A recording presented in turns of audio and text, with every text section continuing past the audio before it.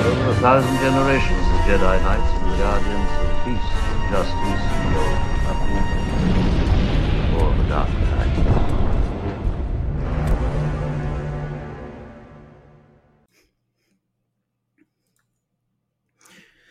Welcome back to People's History of the Old Republic, Episode 6.11, Catharsis and Space Wizards. Last time we participated in the Battle of Telos IV, defeated and redeemed the fallen Jedi Atris, and killed Darth Nihilus in a duel.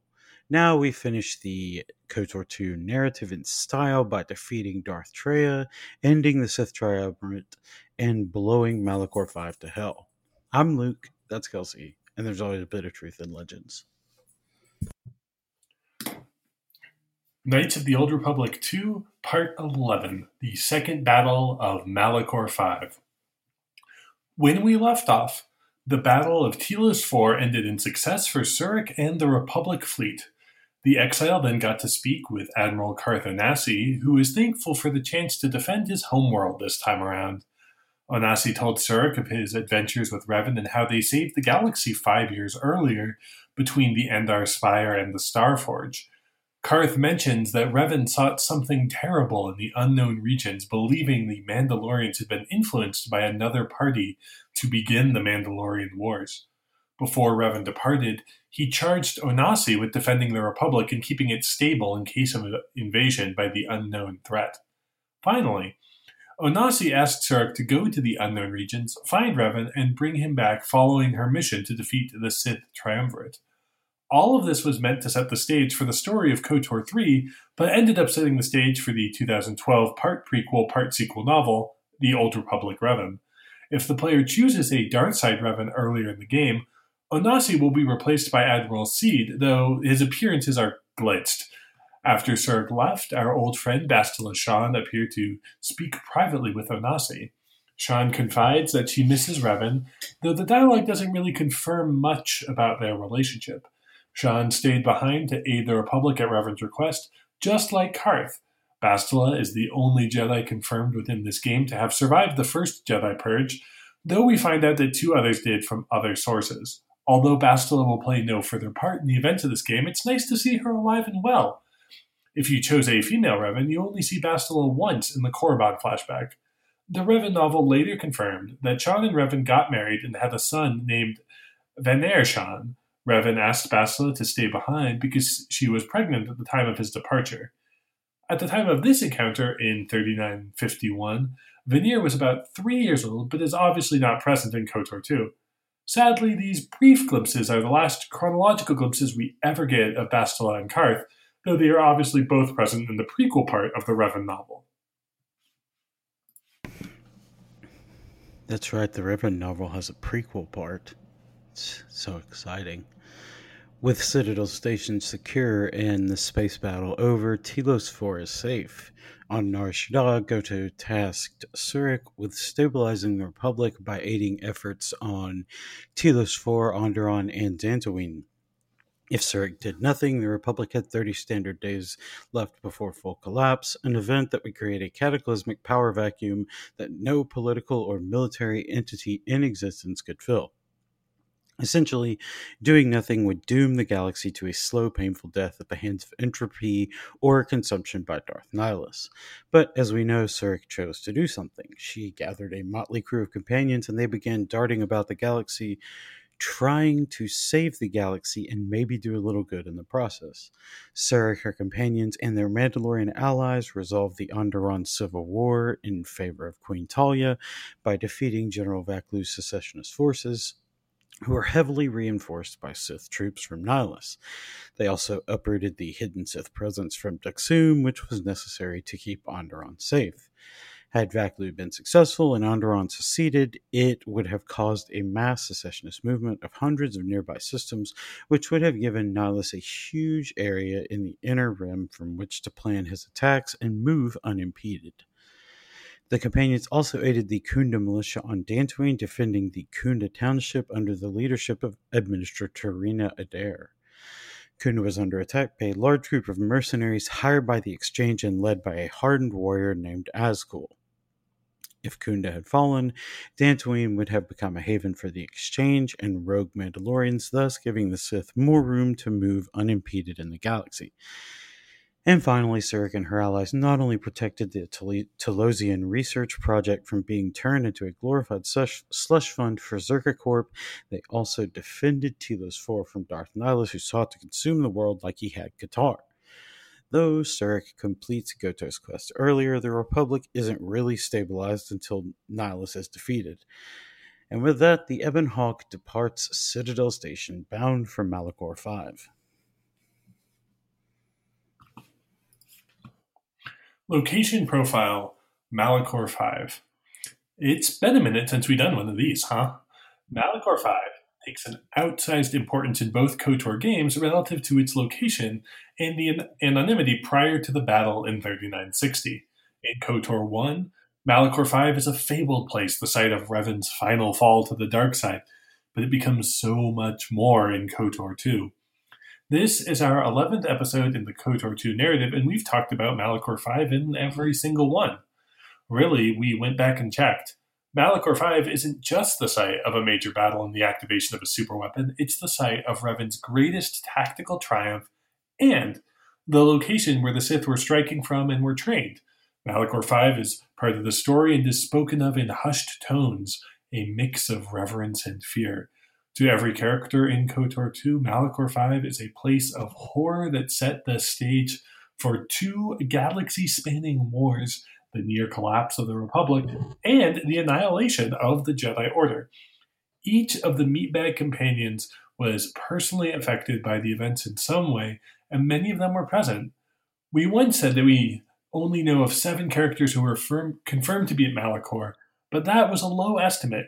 We know the following characters were present in some way: Meetra Surik, Revan, Canderous Ordo, Atton Rand, the human who would become Darth Nihilus, Bao-Dur, Mandalore the Ultimate, probably Malak, probably Mira, and Aaron K, to whom we will return momentarily. But the history of this strange world goes back thousands of years before the activation of the mass shadow generator. Malachor V resides in the Outer Rim on the very edges of old Sith space in the far northeastern reaches of the galaxy. When the Sith Empire formed in 69,000 BBY on Korriban, they were drawn to the immense dark side energy of Malachor V and built a training facility. The Trias Academy would be used to train Sith in the dark side for hundreds of years, until it was abandoned sometime around the time of the Great Hyperspace War in 5000 BBY. After that, the planet and the Trias Academy were abandoned until Revan discovered them in 3960.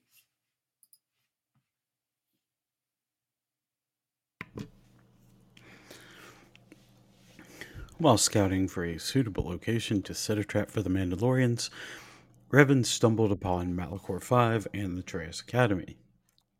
Malachor was a taboo world to the Mandalorians, a fact that Revan exploited during the battle. By 3960, Revan, as Supreme Commander of Republic forces, was ready to end the war, and Malachor V was the perfect place to set his trap. The plan was simple. Revan gathered every ship the Republic could muster into one massive fleet and placed half the ships under the command of Meetra Surik. The ships Surik received were damaged and ragged, having seen many battles in a few short years. Surik's fleet was placed above Malachor V, and in its bedraggled state would be the perfect bait for the Mandalorians. Meanwhile, Revan's detachment contained most of the functional, undamaged ships the Republic had left. This battle group would lie in wait in a nearby system to avoid detection, but once the Mandalorians took the bait, Revan's detachment would jump into the system behind the Mandalorians, slamming the trap shut. The Mandalorians would be caught directly above Malachor V and between two Republic fleets in their front and rear. The Mandalorians would have no option but to try and fight out of the trap with no escape vectors available. Because while ships can move directionally in all 3 dimensions in space, it's really hard to escape vertically when you're stuck between a rock and 2 hard places. But there was another part of Revan's plan, a super weapon designed to ensure total victory, the Mass Shadow Generator. Only 3 people knew about the Mass Shadow Generator: Revan, Surik, and Bao-Dur. The shadow generator was a portable, weaponized gravity well that worked by creating an artificial mass shadow, which is just a fancy way to say hyperspace gravity well. But it wasn't enough to give the ship a tug and let gravity do the work. Instead, the superweapon ripped ships from the sky with such force that they would crumple like a person balling up a piece of aluminum foil or a sheet of paper, killing their crews. Most of the ships would slam into the planet so hard that they became part of the mantle. In late 3960, the weapon was ready and Revan moved all his pieces into place. The Battle of Malachor V would be the largest ever fought in Star Wars up to this point, likely comprising millions of soldiers. Surak's fleet didn't have to wait very long above Malachor V for the battle to be joined. The Mandalorians attacked with a distinct numerical advantage and began eating away at Surak's detachment. By now, Revan should have arrived at the cavalry, but he was delayed in the other system fighting a Mandalorian scouting party. After the delay, however, Revan's fleet arrived, completing the double envelopment of the Mandalorians. We are going to have a whole thing here about the similarities between the Battle of Malachor V and the real-world Battle of Cannae fought between the Roman Republic and Carthage in 216 BCE. However, it proved too unwieldy, so we'll just link to a Twitter thread about it. Suffice to say, Revan's strategy is very similar to the Carthaginian double envelopment of the Roman legion. Despite being caught in a trap, the Mandalorians nearly fought their way out. In fact, the outcome was in doubt for some time. As Baudor noted, quote, "I remember the ships, the last stand of the Republic, the tattered remnants of our fleet, largest we could gather, but it was damaged, weakened, and vulnerable. The Mandalorians couldn't resist. They tore into us like beasts, shredding our ships to scrap as we fought back," end quote. However, Republic lines held on both sides, though Surik lost more than 75% of her forces before it was over. Finally, Surik saw the sign that Revan had given her, and, with a wordless nod to Bao-Dur, she ordered the activation of the mass shadow generator. In an instant, hundreds of thousands of soldiers were killed, and hundreds of starships were ripped from the sky. Those that didn't make planetfall at terminal velocity fell into orbit around the planet. Malachor V itself was cracked to its core and separated into smaller planetoids held together by the world's remaining gravity. Surak, the closest Jedi who survived the activation, went unconscious from shock, while Revan took the remainder of the Republic fleet and fled to the unknown regions. However, the sudden and overwhelming amount of pain and death that occurred in the wake of the activation of the mass shadow generator ripped through the Force, creating a wound.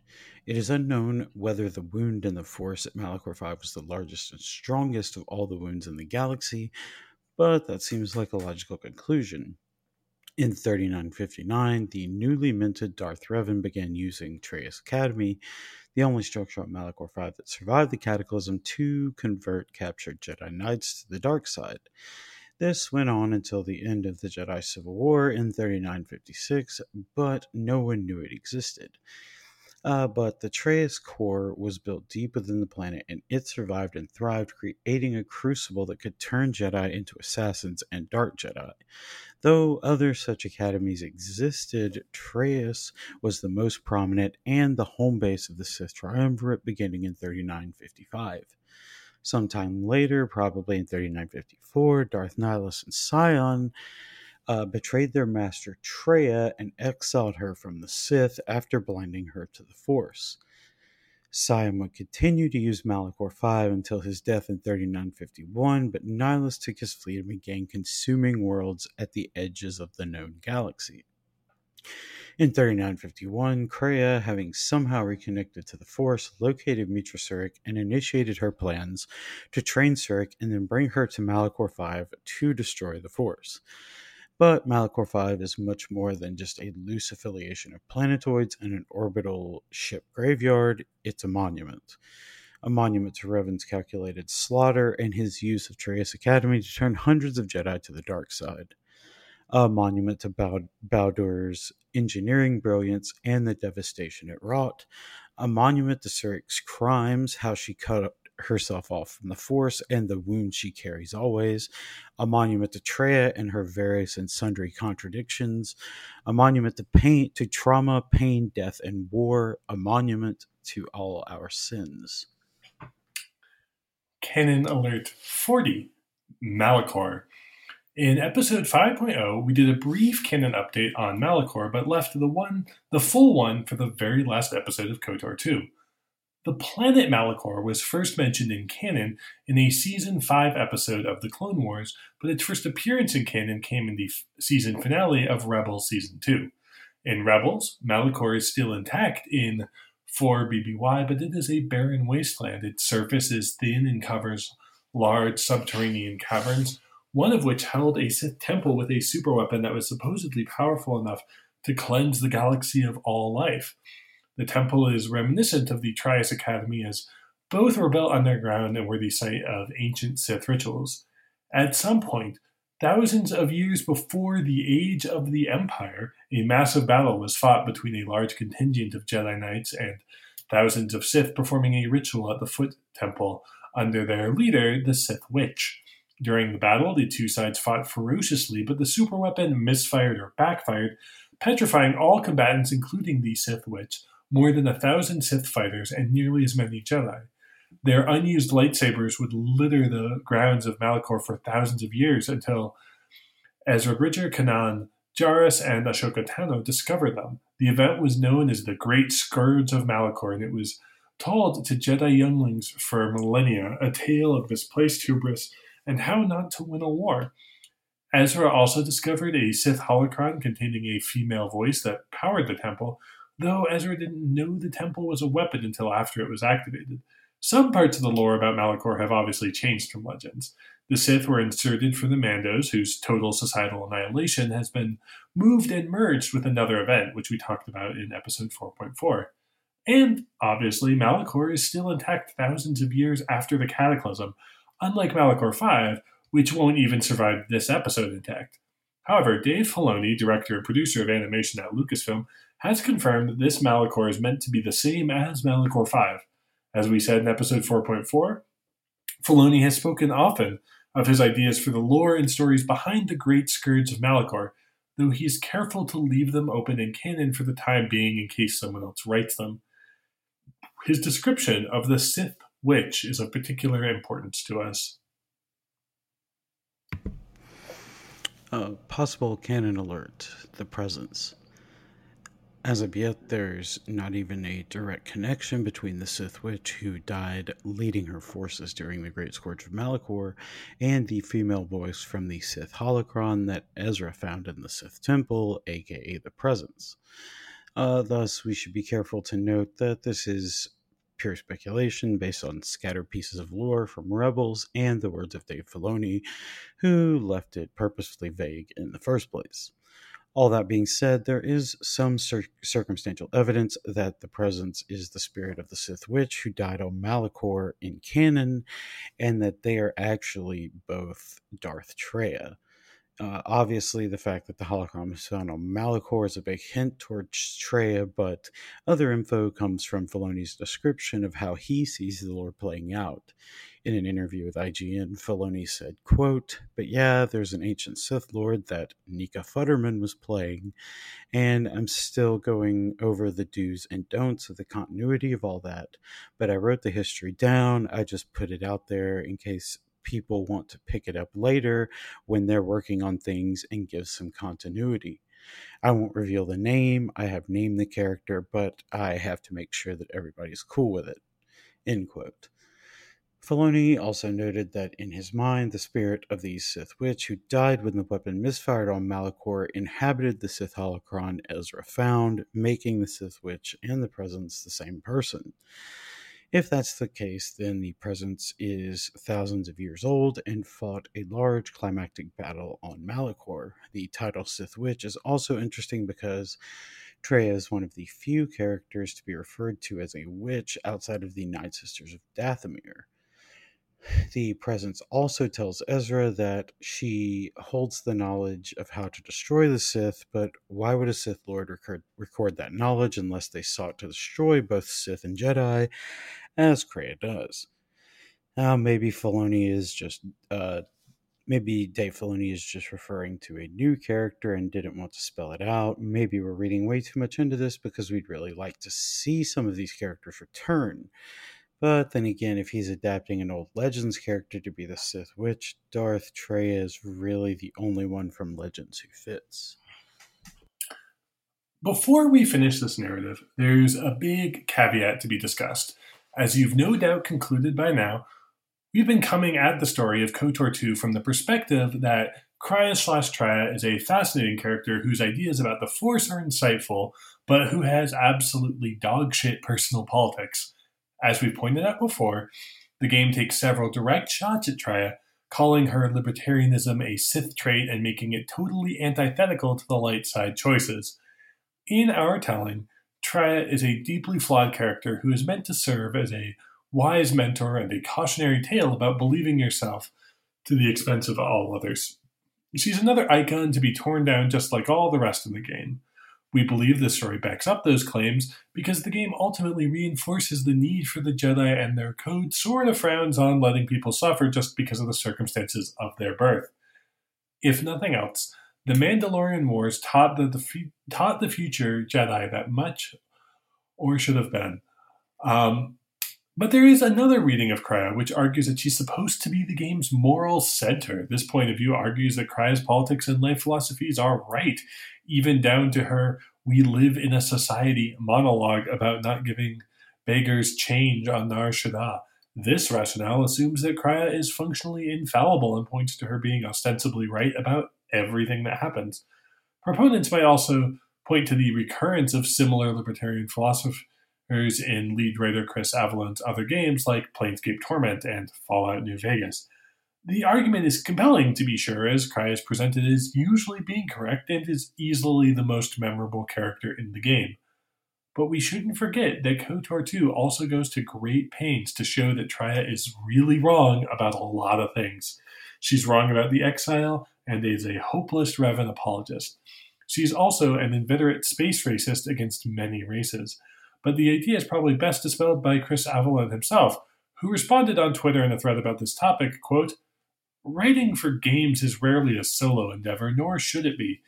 There's too much to do, and even if one person did it, it might suffer a lack of perspective," end quote.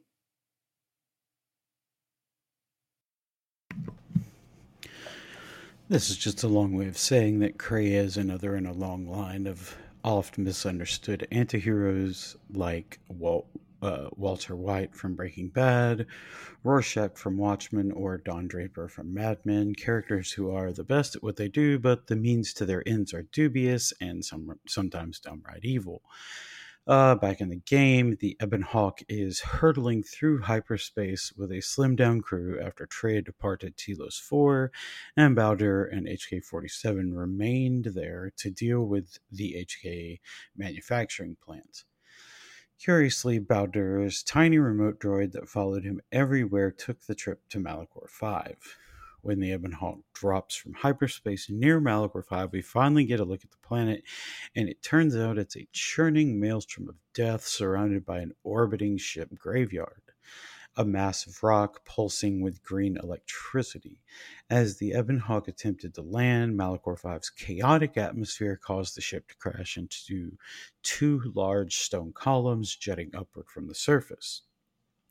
It sounds worse than it is. The ship is leaning against the columns in a position where it can be retrieved. We've joked about Atten crashing a couple of times, but on Malachor V, it's a wonder he kept the ship in one piece. After the crash, the remaining companions are scattered, and Surik is left alone outside the Ebon Hawk. We spent all that time discussing Surik's connections and force bonds, and now she's alone for the majority of this map. One of the biggest complaints players had about the final level is that the cut content made much of it indecipherable, and you never find out what happens to the companions. Treya's predictions about them, or some of Treya's predictions about them, were cut, and we never got to see what happened to them on Malachor V. They make a plan to take down Treya and are defeated easily, but that's all we know in the base release. Even many of the cutscenes that were supposed to be interspersed throughout the map were cut or pared down. Instead of a frantic journey through hell, fighting repetitive enemies broken up by cutscenes, making the danger for Cirque's companions all the more real, the player gets a slog through a mediocre map with repetitive enemies and an underwhelming conclusion to the story, at least in the base release. Luckily, we have no such issues because we are playing the Restored Content mod, which shows us all of Darth Tria's predictions about the future and concludes the story nicely instead of leaving us wondering. Unfortunately, the Restored Content mod can't do anything for the Storm Beasts, who are belligerent and numerous. They're incredibly repetitive damage sponges, and you have to fight them all because later you have to play through this as Bao-Dur's tiny, soccer ball-sized floating remote, which has no offensive capabilities to speak of and is slow as shit. So if you don't knock out the Storm Beasts, they'll catch and destroy Bao-Dur's remote, and that would mess up the plan. What's the plan? Well, we're glad you asked.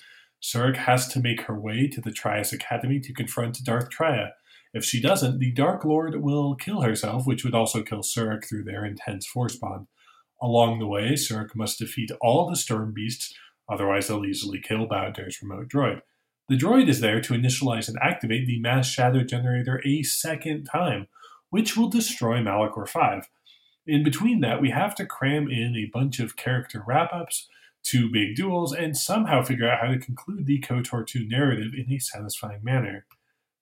The actual surface of Malachor V is a gray-purple wasteland of craggy rocks and storm beasts, ferocious bipedal creatures of unknown origin.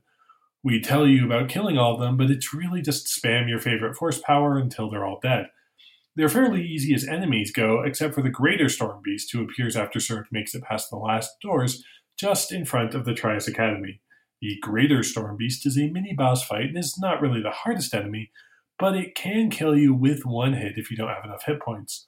Along the way, we'll see a couple of cutscenes. One features Mira awakening in an unknown part of the world with her old nemesis, Handhar, walking up. The other is a piece of cut dialogue between Tria and Scion.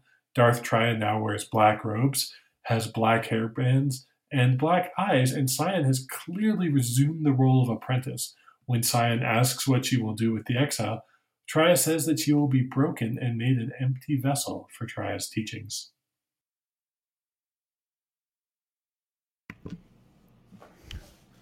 After the Greater Storm Beast is slain, Cirque finally gains access to the Trias Academy. If that trip through Malachor V's surface seems short, it's because we didn't think you needed to hear about killing every single Storm Beast. The Academy is buried underground and was the only structure to survive the planet fully intact. The entrance is massive, with sleek gray stone covering the entire edifice and a narrow bridge between the surface and the Academy. A wide walkway leads to a small circular door that is dwarfed by the rest of the facade. Oddly enough, when Cirque approaches, Sith assassins form up on her left and right, but they don't attack. Instead, they form an honor guard with 5 Sith assassins kneeling on each side. It seems Traya intends this whole thing as a coordination of Cirque as the heir apparent, or perhaps it's just a show of respect for finally getting this far. Either way, we'll have to wait to see the innards of the Trias Academy, as it's time for more cutscenes and solo missions.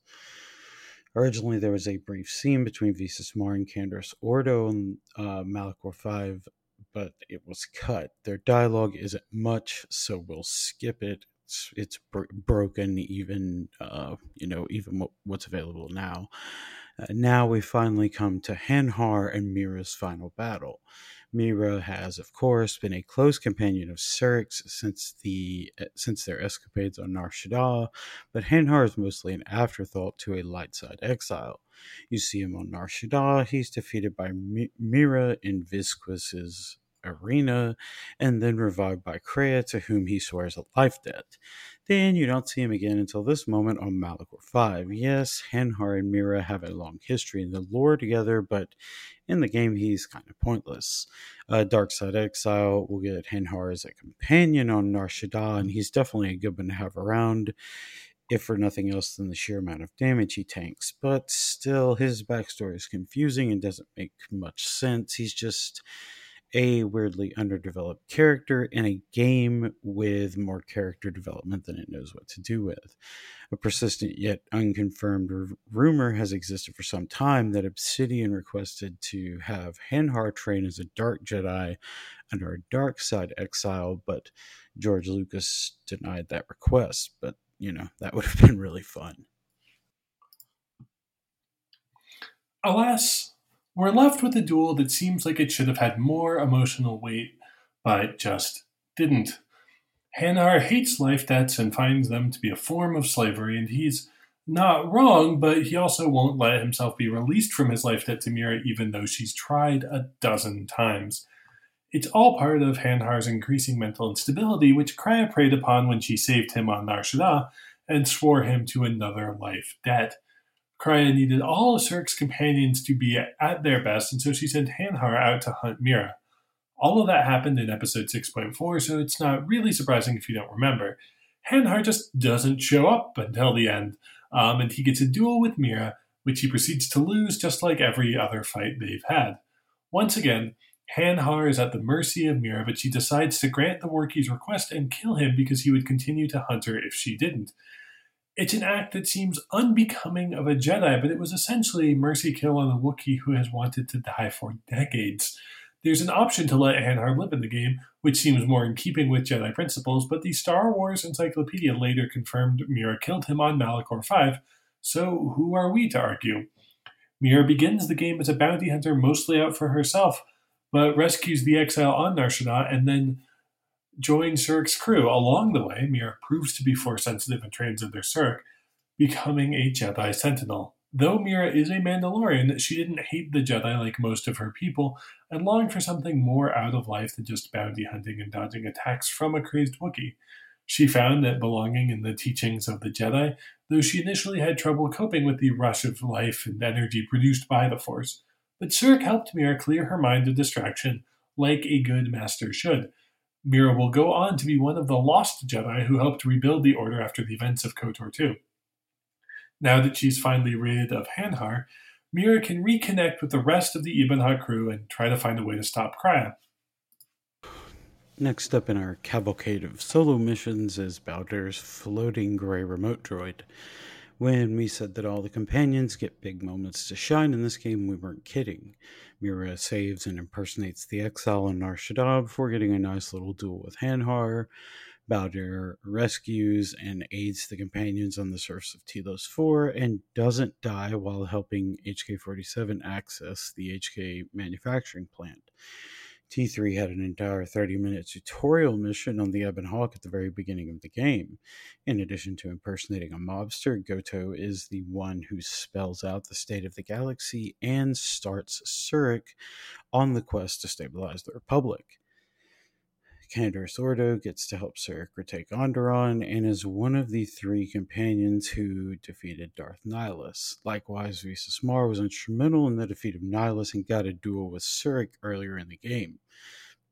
HK-47 has a series of tasks to restore his memory and the HK manufacturing plant. Atten duels the Twin Sons bounty hunters in the cantina on Nar Shaddaa and has an upcoming duel with Darsayan that was eventually cut from the game. Michael gets to be a historian like he always wanted and fills the player in on everything that's happened recently, giving the first names and descriptions for many key events in the preceding 40 years.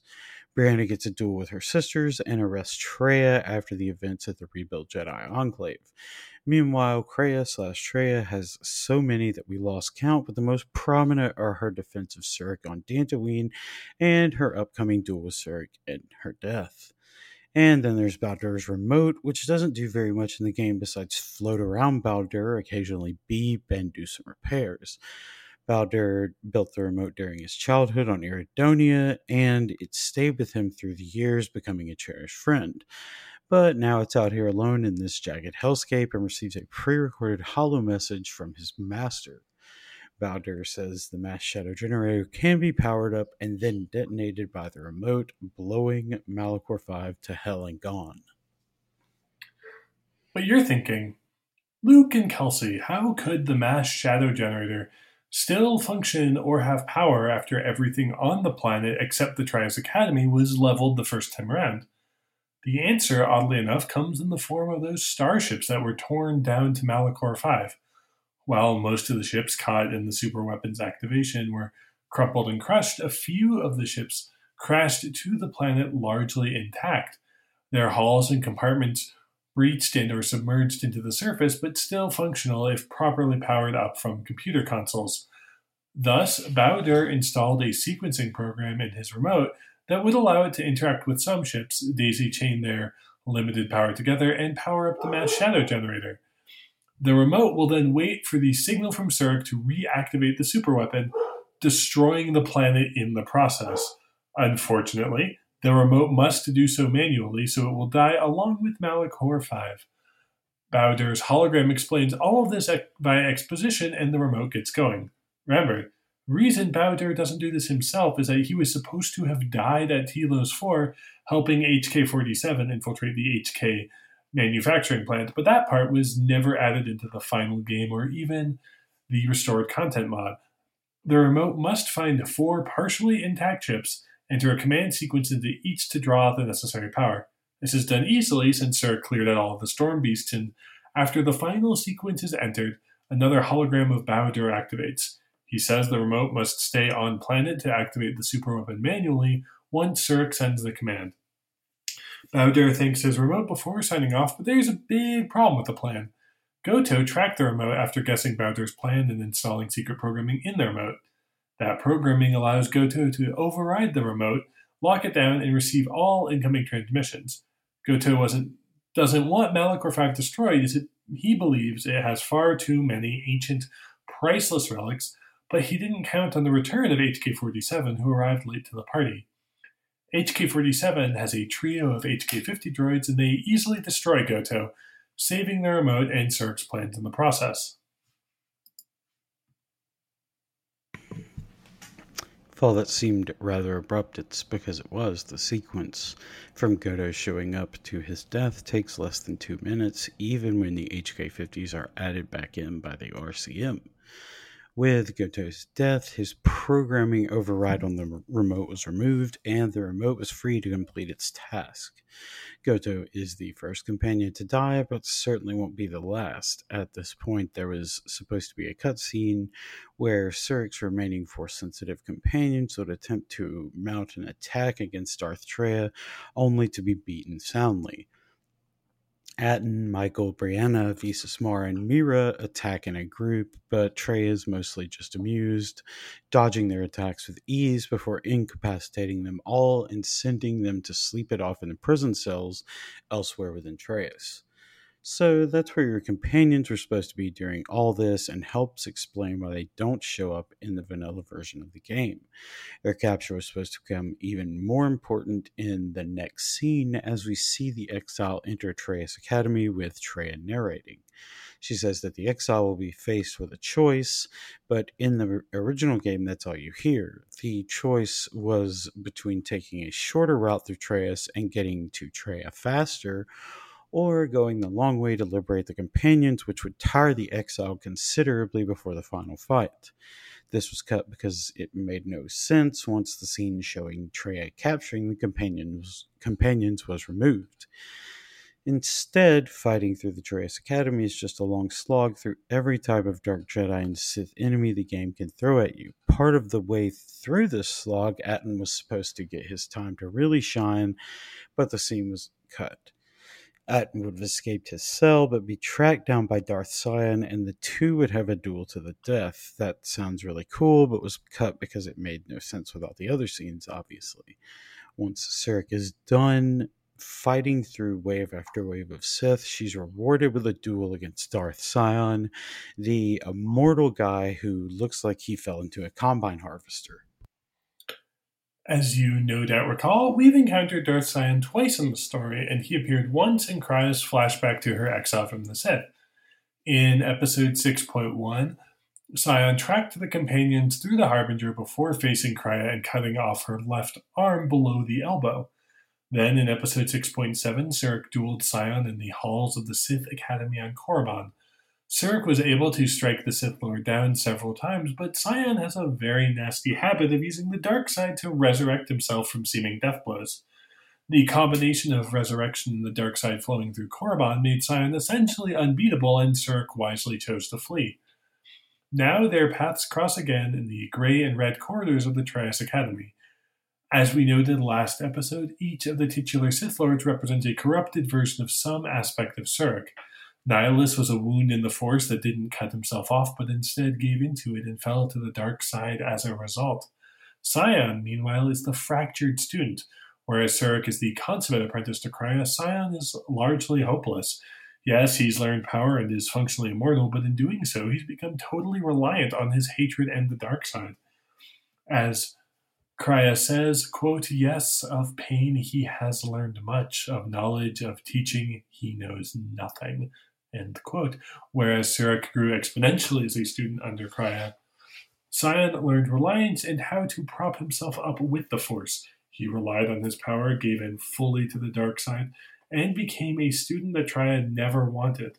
Sion would have been Surik if he had been more receptive to Kreia's instructions, instead of hearing her words continually and painfully echoing in his head as they do now. Within the hall of the Trias Academy, Sion explains that the building has stood for thousands of years as a Sith training ground, long before Revan ever discovered Malachor V. Sion believes that the Academy holds knowledge that is integral to finding the true Sith threat that Trias so desperately fears and that Revan already went to face. Sion further believes that killing Surik is a loyalty test that will put him back into Trias' good graces. So when we say that Sion is functionally immortal, that's true. He literally can't die unless he wills it. Sion's body is covered with hundreds of mortal wounds, yet he came back from every blow. His bones have been broken thousands of times over, yet he wills himself to continue and fuses them back together with the Force.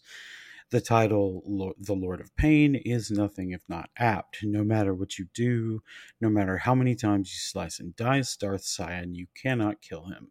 He has to make the decision to die. He literally has to give up the ghost. This isn't immediately apparent unless you talk to HK-47 after encountering Sion on Korriban. HK-47, being the tactics and warfare expert that he is, has some helpful tips for Surik when confronting her remaining foes. Most of the suggestions are standard, except for Sion. HK-47 says that Sion will keep coming back unless Surik fully erodes his will to live. In essence, HK-47 wants you to talk Sion to death. Of course, that will only come after vigorous lightsaber combat, because Sion also wants to finish the Purge of the Jedi, and as far as the Sith are concerned, Surik is the last Jedi. The two foes clash lightsabers as they duel around the room's many columns. Sion isn't necessarily a difficult opponent, he just can't be killed, and so you end up using all your consumables and stim packs if you aren't careful. After he's down, Sion rises and refills his health instantly, and the exile continues whittling away at his fragile psyche. Once he's been killed 3 times, Surik can start to hone in on the issues that will really break his will. Sion is completely reliant on the Force for everything that he does, even keeping his flesh on his bones, a trait that Kreia warned Surik against many times. Kreia despised such over-reliance because she believed it made the user a slave to the whims of the Force, and it caused their other skills to atrophy. Nothing better illustrates this than Sion, who has such incredible power in the Force that he's unkillable, but whose entire existence is propped up by the Force. He only knows how to kill Jedi, resurrect himself through sheer will, hold his skin and bones together with the Force, and hate Kreia. Surik has to defeat Sion at least 3 times to fully chip away at Sion's will. On some level, it's clear he wants to defeat Surik and take his rightful place at Tria's side, but it's far more apparent that Sion is ready to die and has been for some time. The only thing stopping him is fear of losing the Force and fear of the unknown. By the end, you end up feeling pity for him more than anything else. Don't misunderstand, he's definitely evil, but he's also a scarred, empty husk and just trying to feel something other than hatred and pain. Traya believes Sion to be an unteachable failure who is unworthy of her instruction, much less her love. And though he does love the exile in his own weird way, he has no way to express those feelings. Finally, after 4 rounds of dueling with Surik, Darth Sion is down on his knees, coughing up blood and wondering why Traya chose the exile. Surik says it's because she cut herself off from the Force, something Sion could not do, even subconsciously, because of his constant reliance. Sion doesn't believe it's possible to give up the Force in such a way. Quote, "It is not possible to walk away from such things unscarred, to keep living when the universe dies around you," end quote. Surik replies that scars are inevitable when one faces death, but there's also room for healing. Eventually, Sion realizes that Traya hates him because of his over-reliance on the Force, but rises to his feet once more. It appears that he's ready for another beating, but instead, Sion gives a few parting words to his counterpart. After a moment, the Dark Lord begins to slump in his stance and, in obvious pain, says, quote, "I am glad to leave this place at last," end quote. With those words, Sion's body crumpled to the ground and he breathed his last. The human male named Darth Sion was of unknown age and had ruled as a member of the Sith Triumvirate for about 4 years at his death. He had been instrumental in prosecuting the First Jedi Purge and nearly succeeded in wiping the Order from the galaxy. Sion finally gave up the ghost after being talked to death by Surik.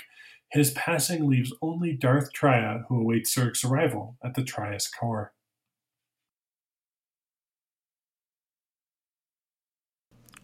The Trias core is a short walk from the academy where Sion fell. The core is a platform that rises out of a seemingly bottomless chasm connected by a single narrow stone walkway. The platform is decorated with eight stone columns around the outside edge that make it look like a giant claw reaching up from the heart of Malachor V.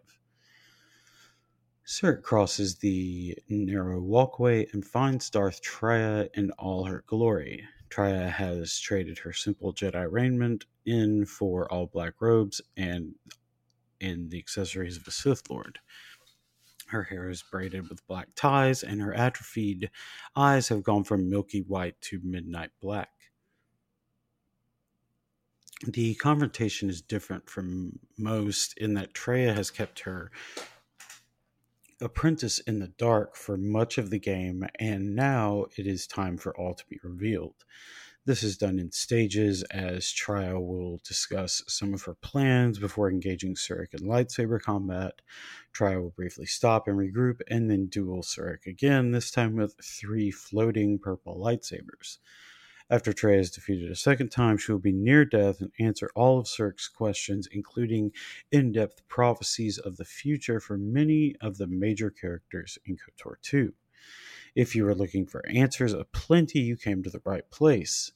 As the master and apprentice meet again, Traya says, quote, "You no doubt have many questions. I would be a poor teacher if I did not give you the answers you seek here, now," end quote. And she's not kidding. Traya lays all her cards on the table. Why did Traya do all this? Because she hates the Force. She hates that it has a will and imposes its destiny on beings. Traya says, quote, "Because I hate the Force, I hate that it seems to have a will, that it would control us to achieve some measure of balance when countless lives are lost," end quote. Traya sees the Force as a god of mischief that gives some beings powers, but at the cost of being used to facilitate the whims of the Force to achieve balance. Given everything we know about how the Force works, it's easy to find evidence to back up Traya's claim, but in the exile, Traya sees a blank spot in the Force and a way to blot out its influence from the galaxy permanently, and Traya loves the exile for that. Surik asks why Traya would wield the Force if it's something she so despises, and the Dark Lord counters that she uses the Force to study it, to find a way to destroy it. Then, in a moment of clarity, she admits that these are just excuses, and she's simply come to rely on something she hates. Traya is, like every other person to ever live, a hypocrite. She spent an entire game breaking the Jedi Order down to its foundation, teaching Surik that hero worship is a vainglorious pursuit taken up by idiots and fools too scared of reality to investigate all its problems. And she's absolutely right, but even she fell victim to it. Trya could never get over Revan. He left too much of a mark. Earlier in the game, when asked about how Revan was as a student, Crya said, quote, Revan was power. It was like staring into the heart of the Force. Even then, you could see the Jedi he would slay etched on his soul, end quote. But in another dialogue with Surik, Crya can't even bring herself to say that he fell to the dark side. Instead, she believed that Revan was true to himself and simply took on other personas as needed. At one point, Crya goes so far in justifying Revan's actions that she says he destroyed the Mandalorians, stole the Republic fleet, took up the title Dark Lord of the Sith, and started a 3-year war that tore the galaxy apart because it had to be done for the greater good. Crya says, quote, the galaxy would have fallen if Revan had not gone to war.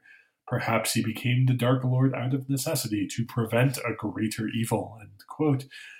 There are shockingly bad justifications for war crimes, and then there's this. It's not like we even see other evidence for it elsewhere in the game. Michael HK47 and Crya all confirm that Revan carefully placed his forces to maximize casualties of his enemies, both the Mandalorians and those within the Jedi Republic. Crya doesn't even dispute that fact. She just believes that Revan made his choice based on some more mysterious utilitarian logic that said sacrificing lives in Malachor V would mean saving more lives in the end, somehow. We're all hypocrites to some degree. Even the great and powerful Darth Trya still falls prey to a bit of hero worship.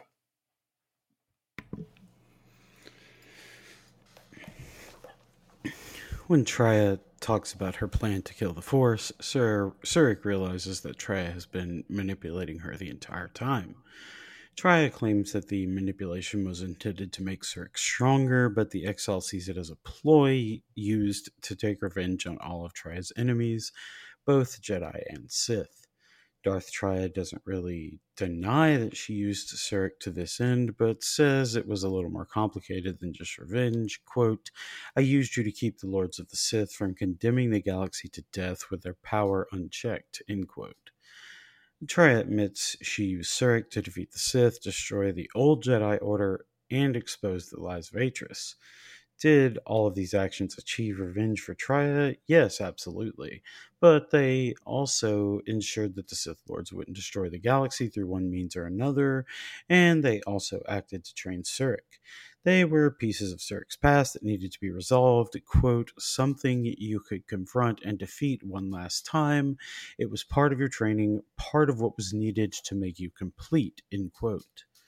So yes, Trya used Surik to accomplish her goals, but in doing so, Surik also became stronger and kept the Sith from consigning the galaxy to death. And Trya didn't really lie to Surik except on 2 occasions that we remember. She said the Jedi Council stripped Surik of the Force in 3959, and she said she didn't know how Revan corrupted so many Jedi so quickly. But if Crya/Trya went to all of this trouble to train the Exile, that necessitates the question, why her? To that end, Trya replies, quote, perhaps you were expecting some surprise, for me to reveal a secret that had eluded you, something that would change your perspective of events, shatter you to your core. There is no great revelation, no great secret. There is only you, end quote. There's no hidden bloodline, no shocking parentage revelation. There's just a flawed woman, the product of a lifetime of regrets, mistakes, and sins. The big revelation of KOTOR 2 isn't that your player character is the last scion of an ancient house, or that you were once the Dark Lord but then got amnesia. No, it's far worse than that. The big reveal is that you're just you with all your flaws and insecurities and failures. It's a personal story about catharsis and space wizards. Surik protests that others could have stood in her shoes, but Trya disagrees. Many before and after will alienate themselves from the Force or be blinded as Trya once was, but no Force user has ever cut themselves off so completely that it created a wound in the Force. It's very rare you can say a character in Star Wars is the only one to have done something, but Surik is the only one to do this. Triad believes there is no truth to be found in the Force, quote, but there is truth in you, Exile, and that is why I chose you, end quote. But now it's time for the duel to commence because Apprentice and Master must face off with one killing the other. It is the way of things. Triad brandishes her red lightsaber with her only remaining hand while Surik dual wields. This first part of the duel isn't too difficult, even though Triad's force powers are debilitating at times. Plus, if you get in trouble, you can use the numerous columns to mess with the game's wonky enemy tracking. Once enough damage is dealt, another dialogue will begin with Triad in visible pain from the wounds suffered at the hands of her apprentice. Surik, of course, attempts to redeem Triad, but her pleas fall on deaf ears. Triad implores the exile to strike her down or die and unleashes her secret weapon. 3 floating purple lightsabers she controls with the Force. Unlike the first fight with Triad, the trio of lightsabers can be really tough, especially if the player gets cornered on one of the columns and the floating sabers get a couple of critical strikes in.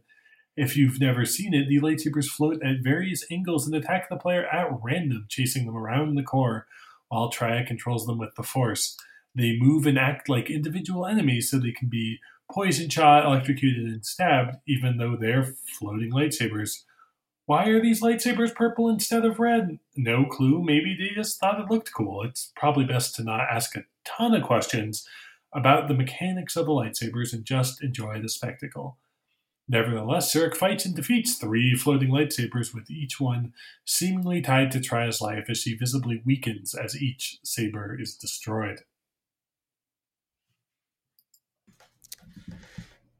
And that's it. That's the last time the player has control in the game. The true ending won't be some execution fraught with meaning and tinged with regret, or a satisfying beheading of a mortal enemy. Instead, Treya is going to explain everything the exile wishes to know and set up the seemingly inevitable third KOTOR game. It's an ending in death that relies on writing and player investment in the game they've played, not action and big set pieces. As if Obsidian or KOTOR 2 would have it any other way. Darth Treya stands in the center of the Treyas core, woozy and near death after losing the duels with Surik, but she will hang on long enough to wrap everything up in a neat little package. Surik started out the game unconscious on a ship adrift in space, and now she's defeated every member of the Sith Triumvirate, stabilized the Republic, and saved the Jedi Order. Not bad for The Last Jedi. Treya says as much, quote, "You are greater than any I have ever trained. By killing me here, you have rewarded me more than you could possibly know," end quote. Surik asks what happens next, and Treya proceeds to lay out her options. Since this is an RPG, Surik will have 3 options to choose from. She can take the Exile's path again, depart the known galaxy, and never be troubled by these people again. Surik can also take the dark side route by killing Treya and remaining in the Treyas Academy until new Sith hopefuls begin to arrive. Or Surik can adhere to the light side and follow Revan into the unknown regions to help him defeat the true Sith. Treya hopes that Surik will decide to follow Revan, but stresses that the two are different and that the Exile's path is her own. Because this is a light side run, and later works confirmed it, Surik will pursue Revan into the unknown, which is also the choice that results in the destruction of Malachor V. Then, as promised, Treya agrees to look into the future through the Force and predict what will happen to every major character, faction, and world in KOTOR 2. Treya says that Malachor V channels energies that allow her to see the future clearly and agrees to answer Surik's questions, one exile to another. We thought about trying to end this with some grand summation of KOTOR 2, but frankly, we've been at this for 11 episodes now and have hammered those themes enough that you know them by heart. Instead, we're going to run through Treya's predictions and let that serve as the finale of our KOTOR 2 narrative. We will fill in with any additional info we know from other sources, and the next episode, we will cover the tragic history of KOTOR 3. Besides, it's hard to find a better summary of the game than Catharsis and Space Wizards.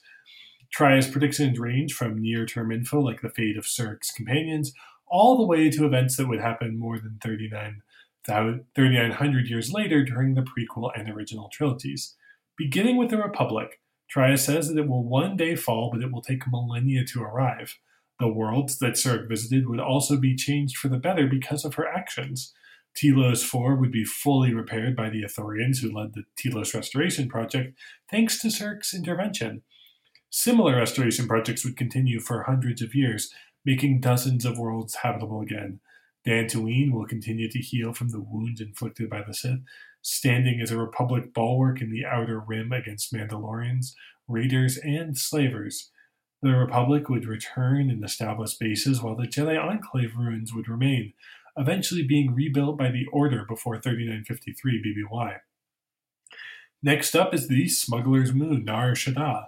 Trias sees that the world will continue as it has for thousands of years, but now has a heart that was missing before. Thanks to Surik's kindness, the refugees would begin to flourish despite their struggles. Surik generated hope from despair, so it seems that Kriya's diatribe about giving change to homeless people was a bit off the mark.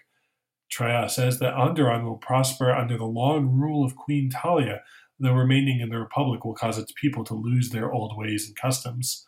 Finally, there's Korriban, which Trias says the Sith have forgotten, but only for a time. Quote, Korriban shall be as it always was, a graveyard for the darkest of the Sith Lords, still whispering within their tombs.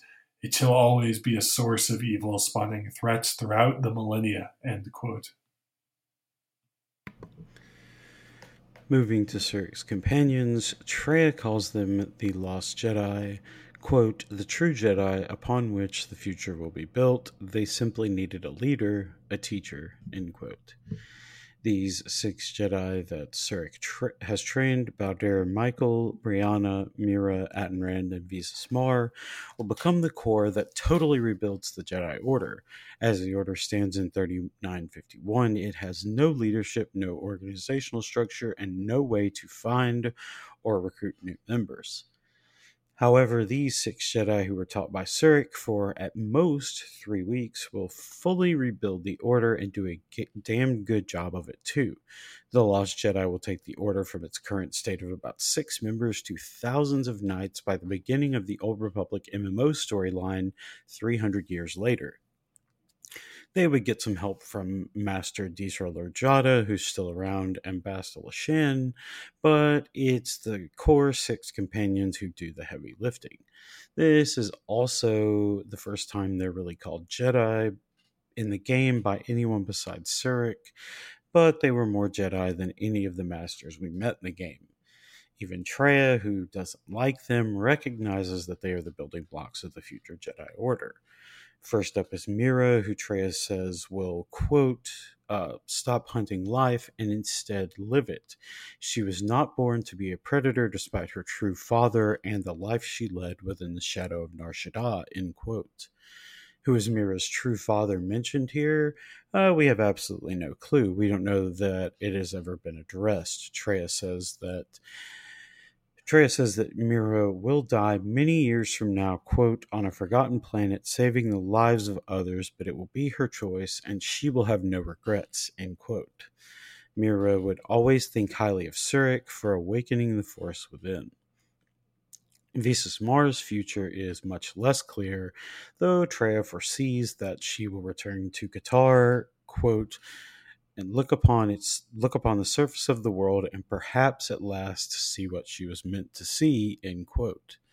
Mar finally found the belonging she sought in the form of Surik and the Lost Jedi, and she would eventually gain closure from seeing her home once again. Next is Brianna the Handmaiden, who will take up the role of historian just like Atris once had, quote, and teach others of the Jedi exile who gave up the Force and became stronger for it, end quote. Since we're talking Brianna, that means it's also our last chance to discuss the connections between Kreia and RNK. It's not particularly important to the story, but it is interesting to see how many of the points line up. It should be noted that this theory was never been confirmed, though when Chris Avallone was asked about it, he responded, quote, can't comment, but good catch. Sorry, end quote. You'll recall that Brianna's mother was an ex-Jedi named RNK who died at Malachor V. Before that, Kay served as one of Revan's masters along with Zar Lestin and Dorak, according to Michael. Michael also says that Revan returned to his first master to learn how to leave the Jedi Order. Later, RNK was exiled from the Jedi circa 3964 after it was discovered that she had conceived Brianna in 3976. Brianna was said to have her mother's face and wear her hair the same. Masters as Kael also says that Kay was exiled for teaching Revan. After her exile, RNK followed Revan into the Mandalorian Wars, but was said to have died at Malachor V. Now recall that Kreia was exiled from the Jedi Order, also sometime around 3964, because Revan and others went to fight in the Mandalorian Wars. Kreia says she was Revan's first and last master, the one to whom he returned to learn how to leave the Order. Vrook Lamar seems to confirm that Kreia was Revan's master on Dantooine, saying that Kreia's teachings would cause Surik to fall just like Revan. Kreia says she retraced Revan's steps after being exiled and didn't fight in the Mandalorian Wars. However, when Kreia arrives to defend Surik on Dantooine, Master Kavar says that he thought she died at Malachor V, and Kreia doesn't deny it, but counters she didn't die but was made stronger. Additionally, Atcher says Kreia is not the name of the old woman who travels with Surik, so it seems that Kreia isn't her name, and the Jedi Masters seem to know her as someone else. Finally, Kreia and Brianna share very similar facial models with white hair tied in braids that hang down. It's apparent when Kreia removes her hood on Dantooine, which was cut from the game. Last but not least, Kreia sounds like you just mixed up the letters to Aaron K to make a new name.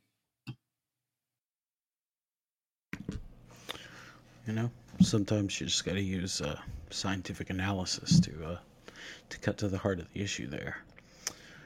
Next up in predictions is Atten Rand, of whom Traya says, quote, Atten is, as always, the fool, and the Force watches out for ones such as him, I feel, end quote. Rand would go on to become a proud Jedi after hunting them for the Sith earlier in life. He finally found some level of atonement.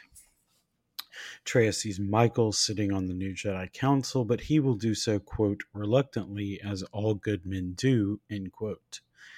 Later materials tell us that Michael's first action in leading the new Jedi was to sentence Atris, who chose exile for her crimes despite being offered a chance to return to the Order. Michael would also build a Jedi archive in the Kron Drift that was lost and later rediscovered by the Jedi who found a Jedi holocron Michael had created before his death. The last of the Lost Jedi is Bao-Dur, but Traya cannot see his future because he was supposed to be dead but was saved by cuts. We know that he helped rebuild the Jedi Order and eventually had a science prize named after him thanks to the Old Republic MMO. Traya also couldn't see the future of the droids, so that leaves Canderous and the Mandalorians. Finally referring to Canderous by his real name, Traya says that the Mandalore has many battles left, just as Revan always intended. Ordo is nothing if not loyal to Revan, and would likely have played a big role in KOTOR 3. Regarding the Mandalorians, Traya returns to her old familiar spite. Her disdain for the Mandalorians is truly awe-inspiring. Quote, they will die a death that will last millennia until all that is left is their code, their history, and, in the end, the shell of their armor upon the shell of a man too easily slain by a Jedi, end quote. Traya describes the death of Jango Fett at the hands of Mace Windu in Attack of the Clones that occurred more than 3,900 years later. When Surik asks what Traya sees in her own future, Traya sounds like a proud and protective mother. Quote, I would have killed the galaxy to preserve you. I would have let the galaxy die. You are more precious than you know. What you have taught yourself cannot be allowed to die. You are not a Jedi, not truly, and it is for that that I love you, end quote. Before she passes, Traya has some words of warning about the coming war against the true Sith. Traya says that the remnant of Revan's Sith Empire is not the true Sith, who have been amassing power in the unknown regions since the end of the Great Hyperspace War in 5000 BBY. Triya has warned of them before, the real Sith remnant from the original Sith Empire shown in Tales of the Jedi. In episode 6.7, when the Ebon Hawk landed on Korriban, Triya described the true Sith as being closer to gods than the current batch of Jedi and Sith in the galaxy. Triya now says that Revan knew that the real war against the true Sith would be fought elsewhere. Revan left everything he loved behind because, quote, such attachments would only bring doom to them both in the dark places where she now walks, end quote. Triya says that Surik must now do the same. When Surik asks why Triya did not follow Revan, she says that she was not asked and truly did not know where Revan had gone. Instead, Triya decided to show the others the way because Revan needs warriors, quote, Sith and Jedi, any who can be sent after him into the depths of space, any who know the way, end quote. Surik will follow Revan to face the true Sith, end quote, do battle at the end of all things, end quote. At this, Surik could see that Triya was fading fast and bid her master to rest, saying, quote, your time in this place is over, end quote. Wordlessly, Triya gave up the ghost and fell to the floor at the center of the Trias core. So died one of the most interesting characters in the history of Star Wars. We hope we are able to do justice to Kryia/Triya. After Triya's death, there's a piece of cut content where Surik speaks with Visas, Brianna, Mikal, Mira, and Atten, telling them that she will follow Revan into the unknown regions and they must stay to help rebuild the Jedi Order. They are reluctant to do so, but agree to stay behind and honor Surik's wishes. After Surik leaves the Trias core, she makes her way to the Ebon Hawk and lifts off before giving Bao-Dur's remote the signal. As the ship departs, Malachor V is rocked by a massive explosion that turns the loose collection of planetoids and surrounding ship graveyard into an asteroid field. The mass shadow generator has been activated for the second and final time, destroying Malachor V for good and all. The last shot we see is Surik in the Ebon Hawk flying towards a nebula and into the unknown. Since this is the final episode on KOTOR 2, I wanted to take a moment to say thank you to everyone. When we started the show, this was the story I was most excited to tell because it means so much to me personally. In early 2018, I revisited the game while taking care of a newborn daughter, Maddie, who was born with cancer. Don't worry, Maddie is a perfectly healthy 2-year-old today, but things were touch and go for a little while, and she went through chemo. When I revisited KOTOR 2, I was mired in bad depression and experiencing PTSD while taking care of Maddie during her 6 chemo treatments, and I began subconsciously using the game and its themes to process my grief and trauma. Truth be told, I didn't even realize I was doing it until a friend named Lena, who you can find at Banal Play on Twitter, posted a random tweet saying that KOTOR 2 is a story about depression. That tweet sort of crystallized everything in my head and started to give me a new perspective on the game and even Star Wars generally. It's weird to process such emotions and feelings through the lens of an old, incomplete video game in a franchise that mostly traffics in children's stories, but any port in a storm, I suppose. Indeed, writing the KOTOR narrative has been incredibly helpful for me in confronting and dealing with what happened, and I hope y'all enjoyed listening as much as I enjoyed writing it. So hopefully this gives you a better understanding of how the show approached KOTOR 2 and why we spent 11 episodes on Catharsis and Space Wizards. Before we wrap up, I wanted to say thank you to a few people for making this possible. Thank you to Kelsey for being an amazing co-host and putting up with my scattershot scripts. Thank you to all our listeners. I never imagined we'd have more than a handful. Thanks to my wife, Amy, for putting up with this nonsense. And finally, thank you to my daughter, Maddie, for being the best one. Again, thank you all for listening to this episode of A People's History of the Old Republic. And thank you, Luke. I've been thoroughly enjoying it. And I look forward to however we take it beyond here, which next time we will be talking about the past 50 years of galactic history. Going to tie it up in a little bow, discuss everything we know about KOTOR 3, and we will begin to bridge the gap from KOTOR 2 to the Old Republic MMO. You can follow us on Twitter at FOTORPod or email us at FOTORPodcast@gmail.com. You can send us questions and comments and we will answer them on the show. I'm at AthertonKD on Twitter. And I'm at Luke is Amazing on Twitter. Thank you again, and may the Force be with you.